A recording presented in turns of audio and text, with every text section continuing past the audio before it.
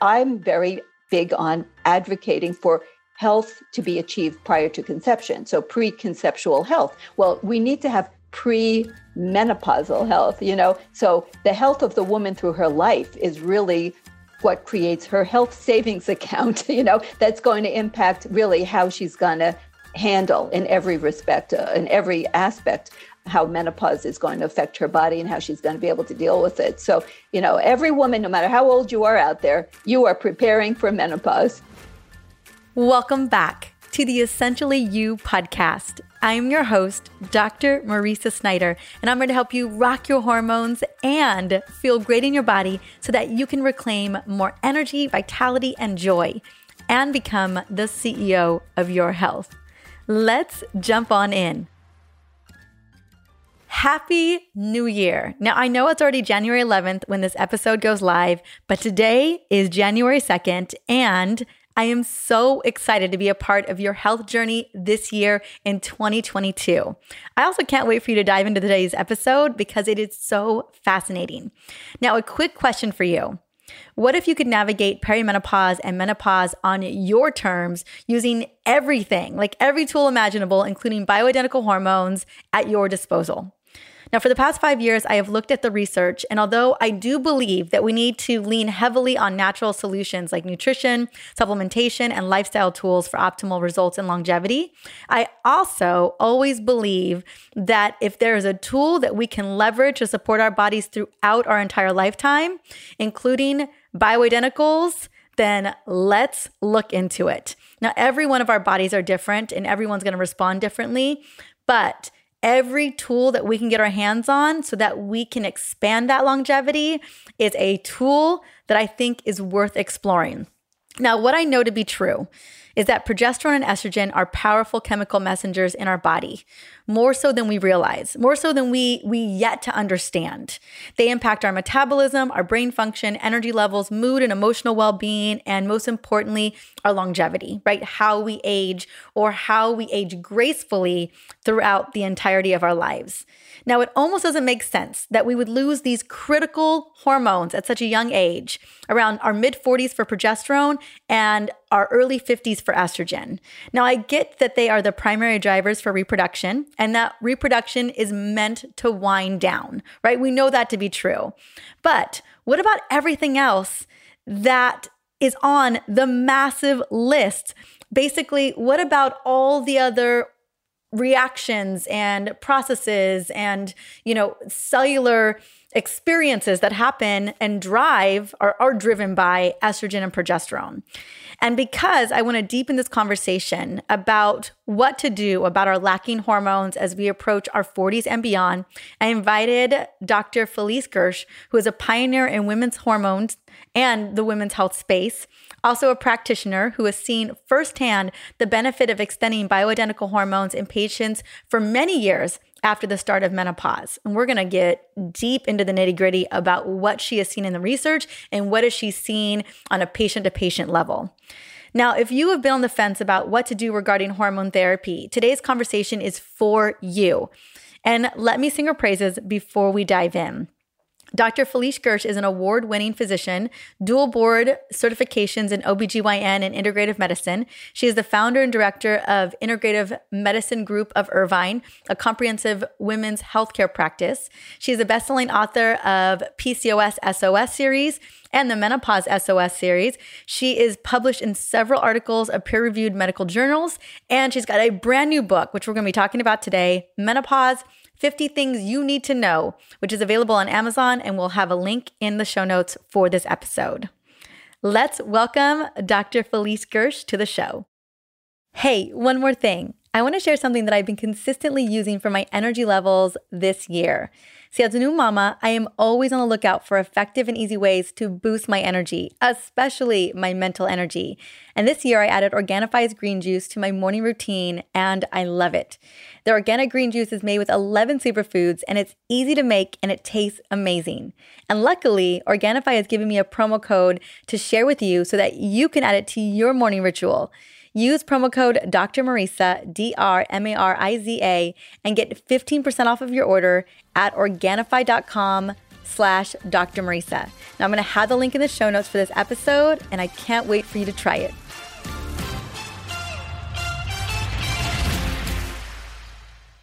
Welcome to the Essentially You podcast, Dr. Felice Gersh. How are you doing today? I'm doing great. Thanks for joining me and having this wonderful conversation. Oh my gosh, I am so excited to be talking about really menopause, but specifically your book as well, and why women must go through menopause. And the reason why I love the idea of us having this conversation is that so many women are not necessarily looking forward to menopause and to what's on the other side. And I know a big part of the conversation that we have here on the podcast is not only are we going through it, we're doing it, right? As we do everything and anything, but we also get to do it on our own terms. And I think what allows us to do it on our own terms, and Dr. Felice Gersh, I'm really excited to have you speak into this, but is that really the knowing of what's going to happen? I feel like we didn't know what was going to happen. And I know that's exactly what we're going to be talking about today. Absolutely. It's a journey every single woman will encounter and deal with because it's part of the life journey of every woman. So it is something that needs to come out into the light of day, be talked about, and then allow each woman to be prepared and then to optimize her health through the journey and thereafter. Mm-hmm. Well, I would love to first kind of talk a little bit about your inspiration around why wanting to write this book and why wanting to serve women for all these years as a practitioner. Well, when I was going through medical school, I had to decide, like every other doctor, well, what am I going to specialize in? Or am I going to just be a GP? Well, when I rotated through obstetrics and gynecology, my first rotation through that as a third-year medical student, I knew instantly, this is for me. I love the excitement, the adrenaline rushes that you get when you go in to do a delivery. And of course, sometimes it could be life and death. Women can have hypertensive crises, they could have hemorrhage, the baby can fly out, you could have triplets, so there's like so much that can happen where you really have to make split-second decisions. And I kind of fed off of the adrenaline rush and the variety that you do surgery. And then you can also have long-term relationships with patients, that it's not just like a surgeon, you do one surgery and then you're done. You just never see that person again. You can have a lifetime relationship with your patients when you do OB/GYN. So it seemed to have it all. And on top of that, it was dealing with women. And I myself was dealing with female issues because I wasn't having regular cycles. I couldn't get rid of my acne. And I felt that I was getting nowhere. No one was helping me. So it's one of those, it covers all bases. A lot of people go into fields that deal with problems their family members have been facing or they themselves. So I had, everything was all together for me for OB/GYN. It was dealing with all these really interesting women at every stage of life with all kinds of issues. Surgery, deliveries, and regular medical care. And I was going to figure out what was going on with me. Yes. And so let's talk a little bit about what was going on with you and kind of how you were able to figure that out. It sounds to me like it was potentially polycystic ovarian syndrome. It was, right? No periods and acne and like the stray facial hair. It's like, what is this? And I was very, very thin at that time. Now I'm sort of like regular, I have to say, but then I was like super thin. So I didn't meet the typical look of women with PCOS, which was typically overweight or even obese. So when I went to get care at the healthcare center for women at my college, they just said the same as everyone says, go on birth control pills. And then I went and saw one of the hotshot doctors when I was in medical school in the department. And he said the same thing, just go on birth. And he said, just go on birth control pills. And, you'll worry about it when you want to get pregnant. And it's like, but they make me feel like I want to throw up all day long. I didn't like the feel of it. It gave me headaches. And I kept saying, but something is wrong with me? Don't you even care? And I didn't have a period for 2 years at that point when I went in medical school, and nobody cared. It was like, what is wrong with me? I mean, what is happening? And so I had to go figure it all out myself. And then that's why I went down the route of sort of helping women with PCOS. And then it really also, as I aged, I aged into menopause myself. Of course, every stage of woman's life with going through puberty and then reproductive issues. And of course, then the transition into menopause and thereafter, every one of them held a tremendous interest for me. And I got to go through all of them myself. And, and I never knew that I had such a low pain threshold until I had my first baby either. So I got to appreciate what labor is like. So there's nothing like going through things yourself, and you can have this real identification with your patients and what they're going through. And, I try to cover it all. And menopause is of course, universal event for every woman. And the average age in the United States is between 50, 51, some they say between 50 and 52. I myself, once again, was not normal. So I had what would be called an early menopause. At age 43, I was fully in menopause, and it's like, not me, not now, I'm not ready for this. And so I had to really do a deep dive into that as well. Like, why is this happening and what can I do? So I wanted to share my own knowledge, my own investigation. So I define myself as a synthesizer. So I read widely through every type of scientific and medical literature to learn the basic science, what's going on. And then I try to look at all the different organ systems, so I read through cardiovascular, science and the neurology literature. So I look at it all because everything applies to women in some fashion. And then I try to synthesize it into a cohesive whole that can then be pragmatically and practically and effectively applied to clinical practice. So looking at how you can convert basic science knowledge, research on things like mice and so on, and then see how that can apply to the actual care of humans. Because unfortunately, and you may be aware of this, and the readers may not, the viewers, that up until 2015, the National Institutes of Health, the NIH, did not require that women be in any studies that, except obviously if it's a female specific problem, obviously it has to be women, but like pregnancy. But otherwise, no, you don't have to include women. And that includes animal studies. Like even the rats and the mice studies didn't include female mice and rats. So we have like limited data. So sometimes we have to look, and extrapolate from what has been studied because we don't have the data on women. Many of the drugs that are so commonly used, all the data was obtained in men. So, it's like, so I try to synthesize all this to put something together for women. And menopause is probably the most fascinating topic because it basically incorporates something happening in every organ system of the body. And it is fascinating. And the initial topic that you brought up of like, why is this that women have to go through this? I actually posed that question to myself. It's like, Mother Nature, why did you do this? Like, did this have to happen? So it's like, like a big question, like, why does this have to happen to women and what is happening? And the word menopause itself, it's a kind of lovely word when you think it's like meno, it's from the Greek for moon, that's kind of romantic sounding. And then pause, well, it's not really a pause, like a momentary pause. It's like a permanent pause. So they could call it menostop, but they called it menopause. But it's really the end of the beautiful lunar cycles of women, which incorporate way more than just the end of having periods. And that's not always very clear to women. They think, oh, yay, I don't have to have a period, but they're not really thinking about what you might call the collateral damage that occurs, that comes along for the ride, which is really massive, unfortunately. And that's why preparing for menopause, just like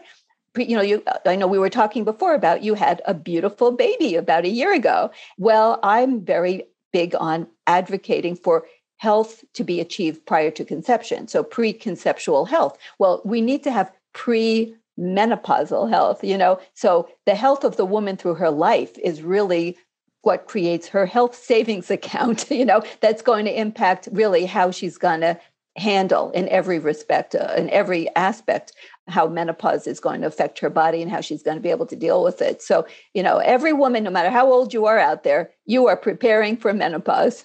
Yes, you are. And I feel like we really get a taste of that speaking into, I had my baby at 41 and I already knew I was showing signs of perimenopause. That happened to me in my late 30s. And so, really we get a good glimpse. I would say a 10 plus year glimpse into what menopause can hold for us as we navigate that transitional period into perimenopause. It kind of likens to the 12 years it takes to go through puberty. We ramp into reproductive age, and it takes a minute because, as you and I both know, it is a energetic process to be able to conceive and grow a baby and then birth a baby. Like, no wonder it takes us so long to get to that place. And then, no surprise, it's going to take a minute for us to pivot into menopause as well. And so I think you're absolutely right. Like, how do we prepare our bodies? And so I think a lot of women, like you said, kind of were told that they're just going to, this proverbial moment in time where they're in their cycling phase, their follicular and luteal phase of reproduction. And then one day, bam, they're just not. And it's way more nuanced than that. There's a lot more in between. And there's a lot more that we can do to prepare to really get our bodies ready. Because as you mentioned, menopause isn't just a state of our reproductive system deciding that, you know what, we're done here. It is neurological, it is metabolic, it is cardiovascular, it is immune system driven, all of these changes, it's mood. And the more that we can really love up on our body, it's what I really want to talk about today, we can gear up for that pretty important transition in our life that, like you said, if we're not prepared for, it can really feel like the wheels fall off.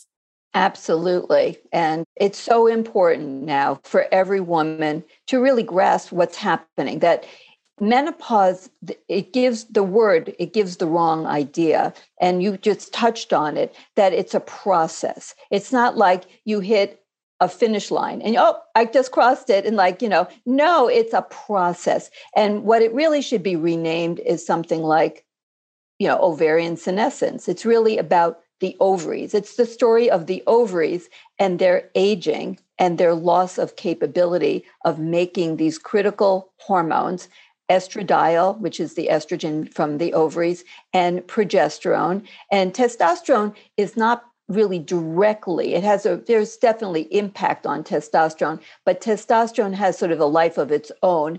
And so it can continue to be made well through the rest of the life, but definitely through the 60s. Yeah.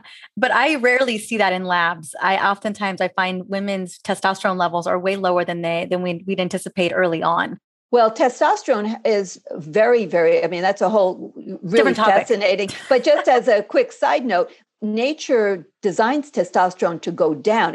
You keep making it, whereas the ovaries completely cease to make even a drop of estrogen and progesterone. But testosterone, by the average woman, by age 40, is making half the testosterone from her ovaries that she made at age 20. So definitely there's a downward trajectory for testosterone.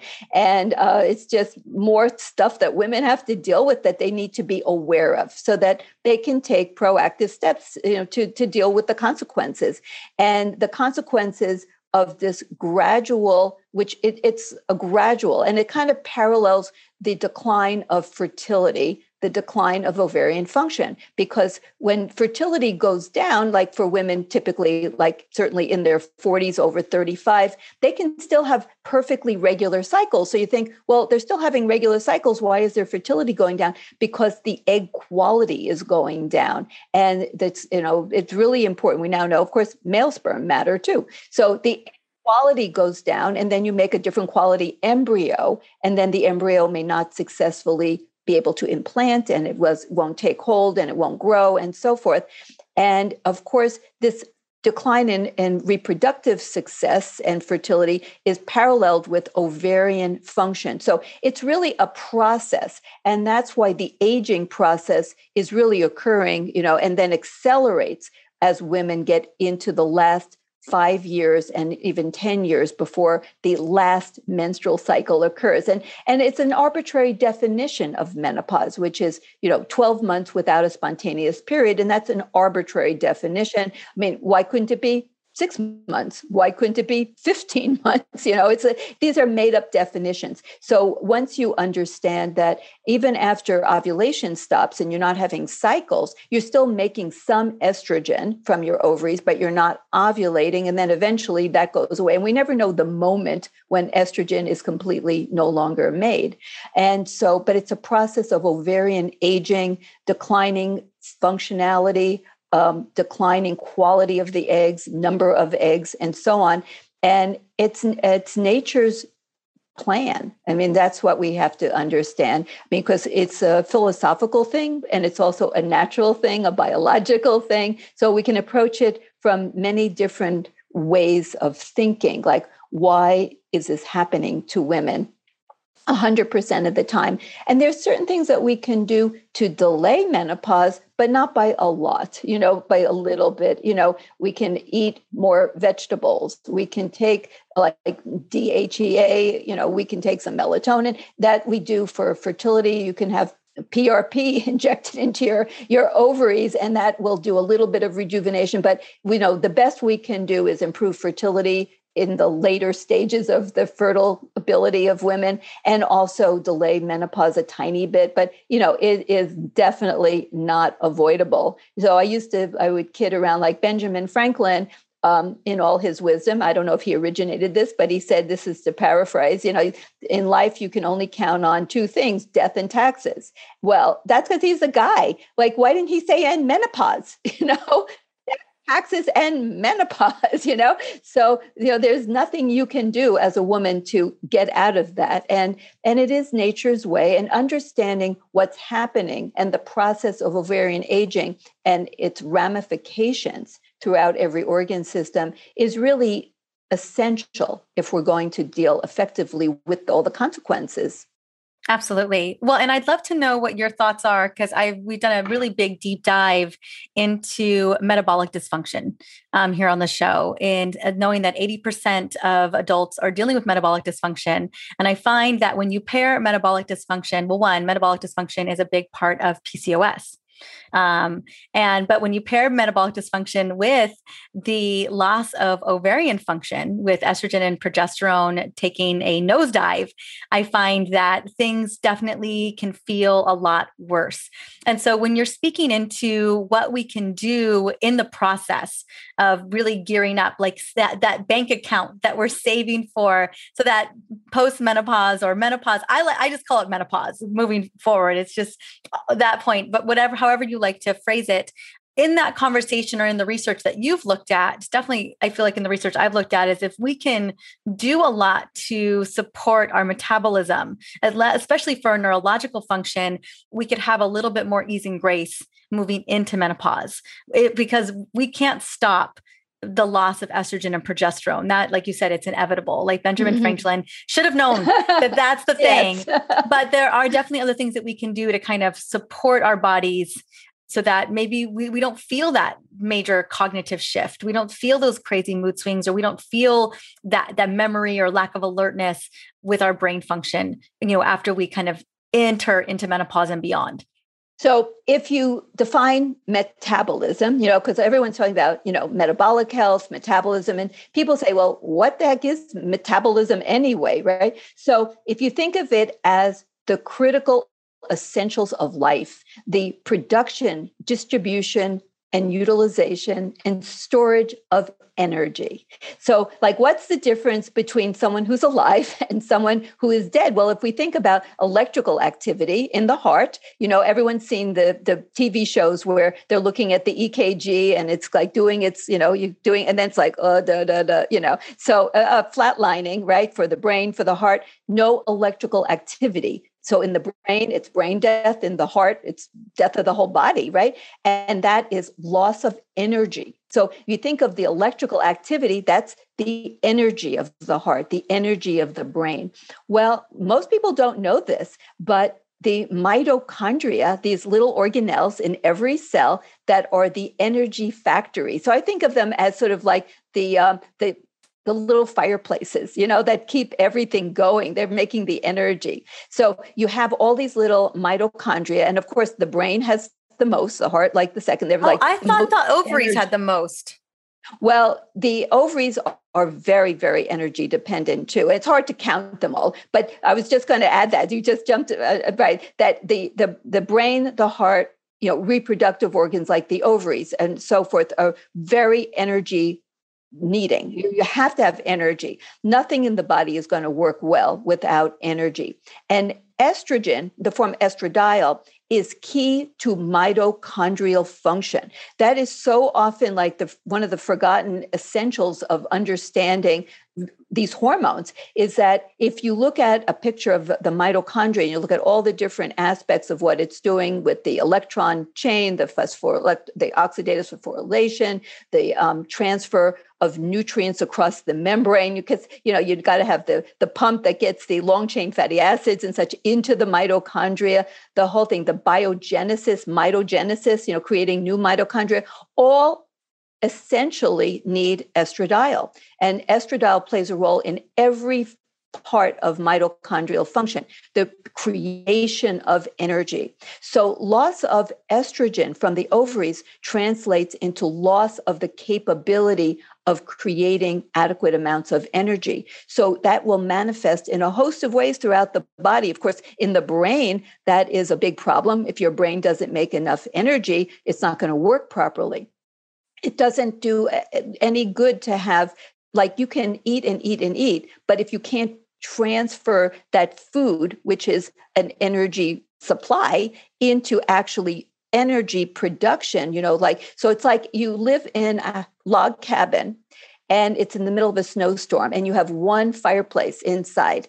And you have tons of logs. I mean, you have no shortage of logs, like the equivalent of food. So there's no shortage of that. But your fireplace is broken, like you can't open the flue. So if you burn anything in it, you'll just die of smoke inhalation or you're burned down. So you can't create that energy. So you're freezing in this log cabin, even though you have plenty of fuel. So we often, as we age, in women after menopause and going through the transition, we have plenty of source of energy nowadays, not maybe in the past, but nowadays. So we have plenty of fuel, also known as food, but we can't turn it properly into energy to actually create the proper function of every organ system.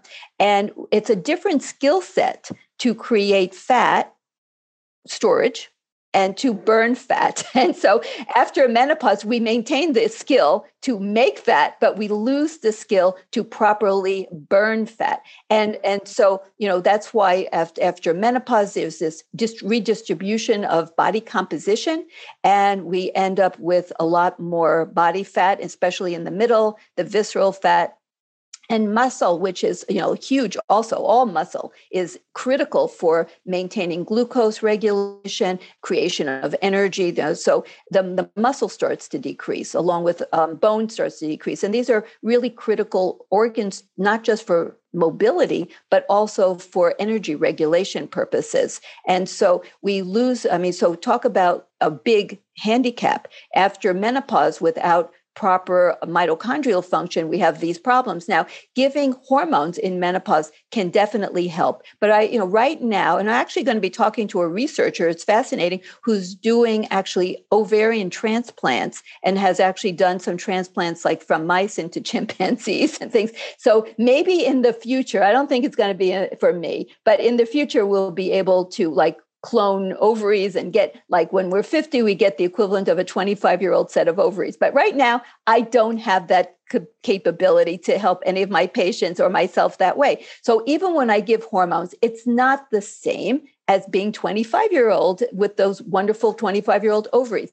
So no matter what we do with hormone replacement therapy, that's not adequate. It's like, I consider it necessary, but not sufficient. So we have to pull every other tool out of our toolbox. So how can we essentially maintain metabolic function with mitochondria that are malfunctioning? Well, there are some tricks to the trade. And one of them actually is fasting. So it's really interesting how fasting has been shown to like just put the body into this rejuvenating state, where you actually trigger autophagy, which is cellular rejuvenation, and you trigger bad cells, the ones that may go down the path towards cancer, these cells that are using up energy for no good benefit in the body and creating a lot of inflammation. These old senescent cells create a lot of inflammation, which underlies most of the degenerative diseases that we consider aging diseases, is this chronic state of inflammation.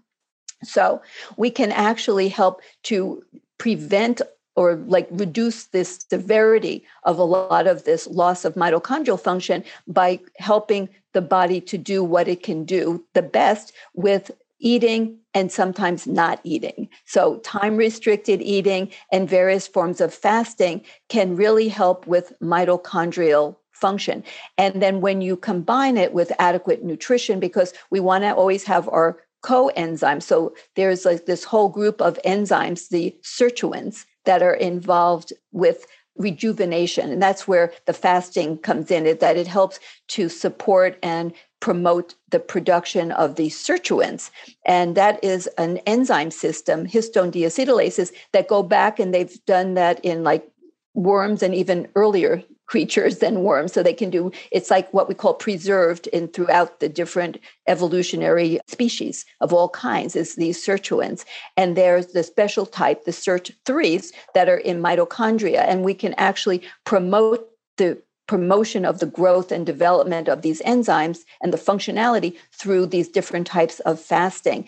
And then estrogen, which is a very key component of this whole process. So without estrogen, it's also really necessary for sirtuins to work properly. And then you need the coenzyme, the NAD, which also is important to get from proper nutritional, to make sure you have all the B vitamins and niacin and so on, so that you can make NAD.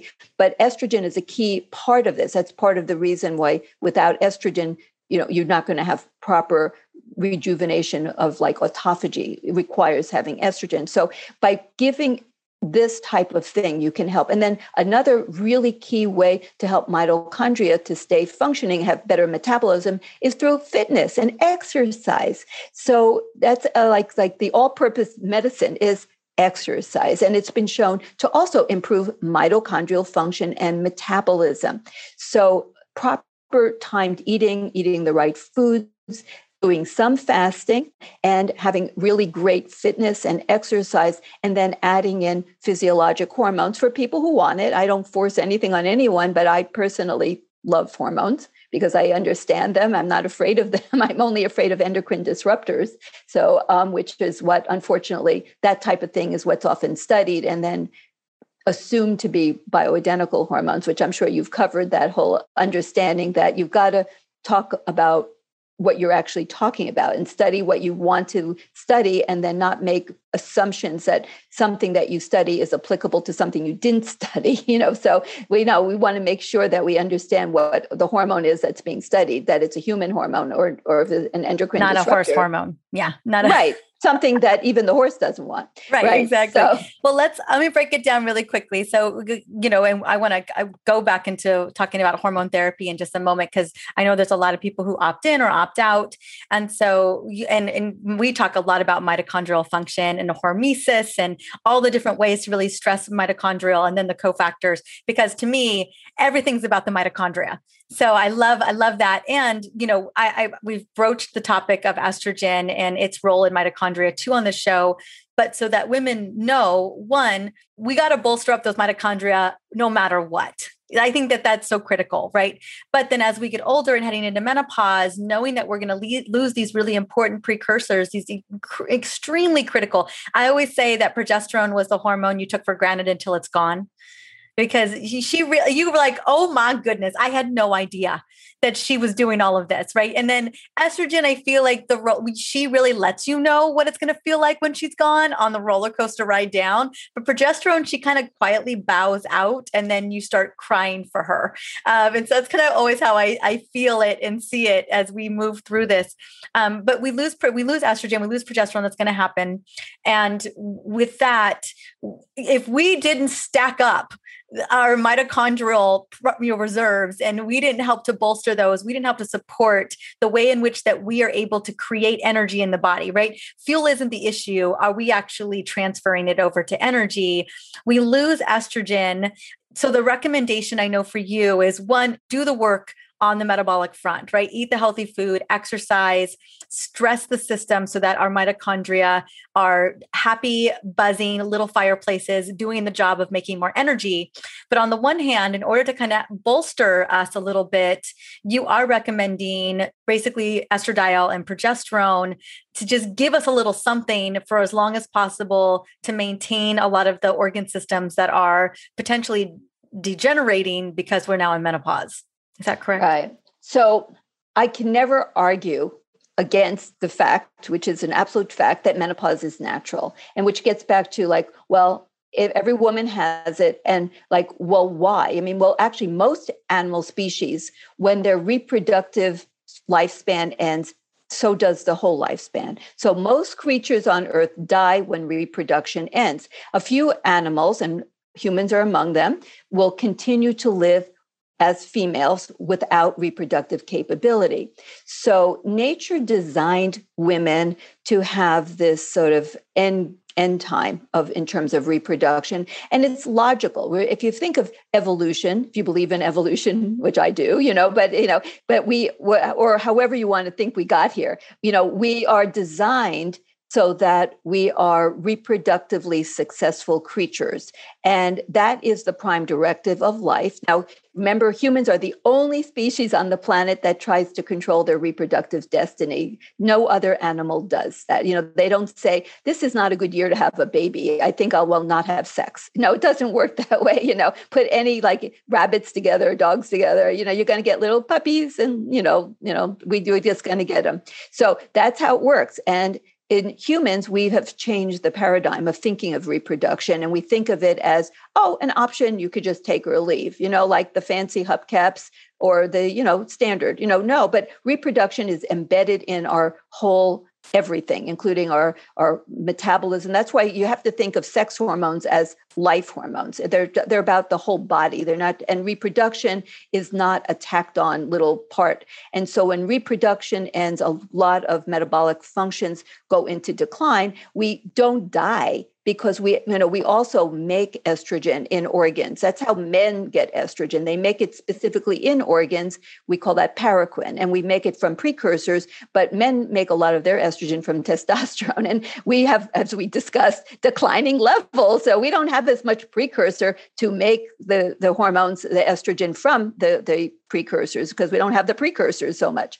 So our estrogen levels are going to decline, not just from our ovarian ending or senescence, but also we can't make as much in the tissue. So we live the rest of our lives with a state of hormonal deficiency. And we're so amazing as humans, how adaptable we are to all kinds of adverse situations. Like when you see people living in really almost a starvation scenario, and yet they're still alive. We are the most adaptable creatures ever. That's why we're not extinct. But nature designed us to have a reproductive lifespan. And that's it. And that makes sense, because if women were having babies in their 60s, they probably have like a mortality rate that was through the roof. They wouldn't be alive long enough to raise their children to their reproductive maturity, because, obviously now people live to be much older, but, if you go back in time, there weren't a whole lot of women living and raising little kids when they were 70. That's not, they were raising sometimes grandkids.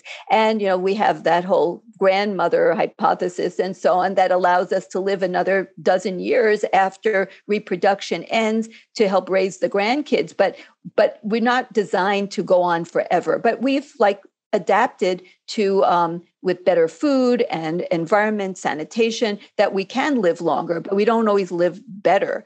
So once we accept that nature designed us to have a reproductive lifespan, and when it ends, and it's supposed to end, and because our eggs are all gone, we females are born with a set number. And I mean, there's some question about can you make new eggs or not, but we're not going to make a whole bunch, even if we make any new ones. And so we're born pretty much with our full set of eggs. And when they're gone, and they're designed to be used up at a certain point. And then we have to fend for ourselves. So understanding that then we can sort of just accept menopause as natural. But in medicine, like I'm a doctor, I'm an MD, there's nothing that is natural that is beyond my desire to modify. So, I mean, that is what we do. I mean, like think of cosmetic dentistry, like we do modify nature when we don't like it. I mean, that's what MDs do. So we give you artificial joints when your own ones wear out, artificial limbs if you're in a car accident. I mean, like amazing things that we can do, right? None of which is natural because we don't like what natural has happened or what's interfered with natural, like, whether it's illness or accidents or aging. So to me, the fact that our ovaries have a natural lifespan, and then after that, we go into sort of a metabolic decline state, so I don't care that it's natural. I mean, the people argue like, well, it's natural. Menopause is supposed to be natural. Your hormones are supposed to go away. And it's like, yeah, so I don't like gray hair. I don't like wrinkles. I don't like, I don't like joints going apart, et cetera. So I don't have a problem addressing the natural question, but some people do. So I'm like, it's okay. So I try to bend natural to what I want. So like, I'm not going to recreate food. We already tried that. That didn't work. So, you want to give hormones as well to be mimicking as close as possible what's optimal for the body. So even when you go against nature, you want to go with nature, right? Because everything that's so-called age management or anti-aging is going against nature, but that's okay because we're having higher quality life and we're a whole lot cheaper for the healthcare system too. So, I want to give hormones to be more physiologic. I only want to give hormones that are naturally in the human body, the kind that nature gave us from our ovaries. I want to replace it because some smart people figured out how we can do that and I can utilize it. So I want to mimic nature as much as possible. And that means, the rhythms are circadian rhythms and our lunar rhythms. So we want to recreate the environment in every cell that allows the cell to function at an optimal level. Because I always say, well, a cell doesn't really think I'm old. The cell just does what it's genetically programmed to do. So if we can maintain the proper milieu of a younger person with the proper nutritional status, hormones, and all the rhythms that we're born with to make sure our clock genes are all working on cue. So all our organs are working in the same time zone, in the same synchrony, because that's sort of part of menopause is because our clock genes and our master clock are all programmed through estrogen to some degree. What you mean by that is by when we get back, if we were to get back on hormones in menopause, maybe even in perimenopause, to keep them within the cycle that our bodies would have normally have run. That would be the best. Now, I'm actually part of a study that's just beginning now that is going to look at replacing hormones in a physiologic way to mimic a menstrual cycle. We don't have good data on that. We have, anecdotal data. Anecdotal data. So we're trying to start a study. So what I recommend is giving levels of bioidentical human estradiol to try to achieve a sort of a reasonable level. Not the idea that came out after the Women's Health Initiative was the lowest dose. Well, I don't go for the lowest dose. I go for the most effective dose. Why would I give the lowest dose of vegetables that you could survive with? I want to give what's optimal. So I want to give the optimal dose. So that would be something that a woman would maybe have like during her luteal phase, not the lowest, not the highest, but something sort of in the mid-range. And then I want to give progesterone to give it in a pulsed way because the human body, the female body doesn't make the same amount of progesterone every day of the cycle. It only makes it in the luteal phase. So at least that much I can do. I can give just like essentially recreate a luteal phase. So I give the estrogen and physiologic levels. I give the progesterone to be pulsed. And then, most women will have a bleed. So it's not fertility. I wish I could do that. I can't bring back fertility by giving hormones, but I'm giving back the period. Now, I just tell women, they say, oh, women hate having periods because that's the best thing about menopause. And I say, well, think about it this way. That's how you're created, is to have a period. And it's a sign that not only are you shedding the lining of the uterus, but bad cells elsewhere in the body. And we know that there's think of it as a catharsis, and your body is like going through this cycle and it's good for you. And when you give the period in the menopause, you're not going to give heavy cramps and heavy bleeding. I mean, it's not going to give, it's not recreating the worst period on the planet. That's not what it's doing, because it's not really a period. It's a withdrawal bleed. So you're not going to have all so the menstrual cycle, we always talk about, it's a vital sign. If your period is horrible, that means there's a problem. So, but we're not recreating that when we give bleeding with the hormones in the menopause. It's very mild. Any woman can deal with it. And for how long have you been able, in your own personal practice, have been able to keep women on hormone therapy to help, again, boost metabolic function? As you mentioned before, I think one of the biggest highlights of this conversation, I hope women walk away with, as we talked about mitochondria being the most robust in the brain, the ovaries, and the heart. And I'm going to argue that there's still the most in the ovaries, only because I just think that is so cool if women had the most mitochondria in the ovaries relative to men and women. I just love that idea. But that it is a metabolic process. Like, you can't have reproduction without metabolism. And so, as you can imagine, the bow out of that reproductive system is the bow out of the whole system, no matter how you slice it. How long is recommended, or have you seen women are able to stay on hormones to kind of maintain some of that? Well, happily, I don't have to be like under wraps any longer because, because I've always promoted lifetime, because when do you want to be in a state of deficiency? I mean, never. So, but fortunately, because we always as MDs like to go with something that's considered so-called standard of care. So in 2017, a big conservative mainstream organization, the North American Menopause Society, NAMS, they came out with a new position statement on hormones. And it was obviously, when you read it, that there were two different schools of thought, because they came out with something of a mishmash of opinions. But one of the key opinions that did come out in that position statement was that you can prescribe for the life of the woman, forever. You can give hormones for the following 3 reasons. And I bow down to them for coming up with this. And I just can't even imagine all the infighting that must have happened before this came out. But in the end, they said lifetime hormones for treatment of symptoms. That would be traditionally nights, hot flashes, night sweats, and so on. For bone health, because that's the only other FDA approved use, and for quality of life. So, I mean, quality of life is everything, right? So basically, mood and sleep and energy and pain reduction and body composition, everything that goes into being a happy, healthy female is quality of life. So I now have, a rubber stamp, you're okay to give hormones for life from the North American Menopause Society, which is worldwide recognized as an authority on menopause. Take it or leave it, whatever you think, but they are recognized as such. And so now I have the green light to give hormones forever. And they did say under medical supervision, so it's not a do-it-yourselfer, but it's definitely now okayed officially that I can give hormones forever for the life of the woman.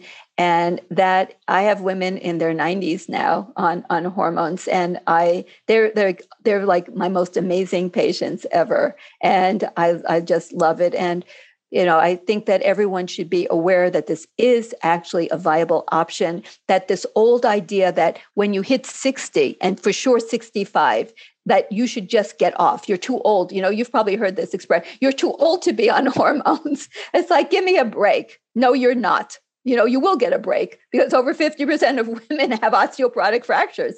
So you do not want to give up something that is beneficial for no good reason other than some ridiculous, archaic view of hormones based on the Women's Health Initiative. So please, eradicate all those crazy views and see hormones for what they are: messengers of vital information to the cell to help the cell to do what it needs to do to optimally function. It's as simple as that. Now, on a cellular level, it gets really complex. But when you just think of the basic purpose of a hormone, it's to give information so that the cell will know what to do, what enzyme to make, what protein to make, what kinase to make, so that the cell will do what it should do so that you can be a healthy, happy woman. So don't give that up for no good reason other than people who are still living with all ideas, like the earth isn't flat. Hormones don't kill. I mean, let's just get over it. I love it. I so appreciate this conversation. And I so appreciate that you have put this in a book as well. And we get to have this conversation. Dr. Felice Gersh, where is the book? I take it it's on Amazon. Is it out now? It is out. It just came out in the last couple of weeks. And so it is available on Amazon and it's gotten rave reviews. So I'm very, very proud of it. And it's really, I would call it the foundational guide to what every woman can face in menopause at every stage. So I broke menopause down into 3 stages. It's somewhat arbitrary, like the 10 years preceding the end of cycle, the first 10 years of menopause, and then the next how many decades thereafter, because there is some variation in what each stage of menopause encompasses as far as different medical problems and symptoms. So I always say the first step is to define the problem. You will never solve a problem if you haven't even defined what the problem is. So basically, this book is defining menopause, what it is, the different problems throughout the body. And then it also gives a quick guide for each and every one of the 50 things that I discuss, what you can do about it. And so it's almost like a reference book that you can look up the different problems that women face at different stages of their menopausal journey, and then what you can do about it. Love it. I just want to say thank you so much for doing the work and diving into the research and putting it together. Because as you mentioned, up until less than a decade ago, we were mandated to actually look at women's bodies, research women's bodies. And so having to take all that information and kind of piece it together and really be able to come up with an integrative plan for women is what you do best. And so I was just so grateful to have you on the show. Thank you. My pleasure. Let me just mention the name of my book. Yes. Oh, it's like a little. So it's called Menopause: 50 Things You Need to Know. Perfect. And it's my pleasure. I thank you for giving me this opportunity to discuss a topic that both you and I are passionate about. I don't know about you, but Dr. Gersh has given me a lot of food for thought today. I think my biggest takeaway from this conversation is why not use every resource at our disposal to live our very best life, right? Dr. Felice Gersh is very much on the mission to have you own a big chunk of your life, right? We think about 40s, 50s, 60s, 70s, 80s, and beyond. And you get to own it on your terms. I mean, that's what her biggest mission is helping women to feel their very, very best for as long as possible. And if hormones need to be a part of that conversation, then let's talk about it. Now, she breaks down all of her insights and all of the newest research in her book, Menopause: 50 Things You Need to Know. As I mentioned earlier, I'm going to have the link to the book in the show notes, but she also has given us a free ebook called Menopause SOS. So if you want to get started right this second, head on over to the show notes, download that ebook, and get started. I'm also have a link to my latest book, The Essential Oils Menopause Solution. Dr. Gersh and I were talking about it afterwards, and there's so much that is in common with these books. They are great resources and amazing companions. So if you haven't grabbed my book as well, definitely do so. This is the best time of the year to do the 21-day program that is in that book. It will change your life. Not only will it optimize your gut, your liver, your mental capacity, your brain function. I mean, it is a incredible makeover, and it's all about just really nourishing, healing, and loving your body. That is my biggest mission. How do we nourish? How do we love upon? And how do we really optimize how your body functions so that you can go do the work that you want to do and even know that you need to do in the world? Now, thank you so much, as always, for listening into today's Essentially You podcast. As you know, I just shared my mission, but this show is all about providing tools to rock your hormones and feel amazing in your body so that you get to go do what you do best. Now, if there's someone in your life that needs to hear this, someone who's debating whether they should do hormone therapy, someone who's on it but doesn't feel great about it, or someone who is stepping into their 40s and 50s and trying to figure out how to navigate with a lot of ease and grace, definitely send this episode over to them. Take a moment and screenshot it or share it on social. If you do, hashtag me. And definitely hashtag hormone literacy or hormone CEO. Until the next episode, have an amazing day.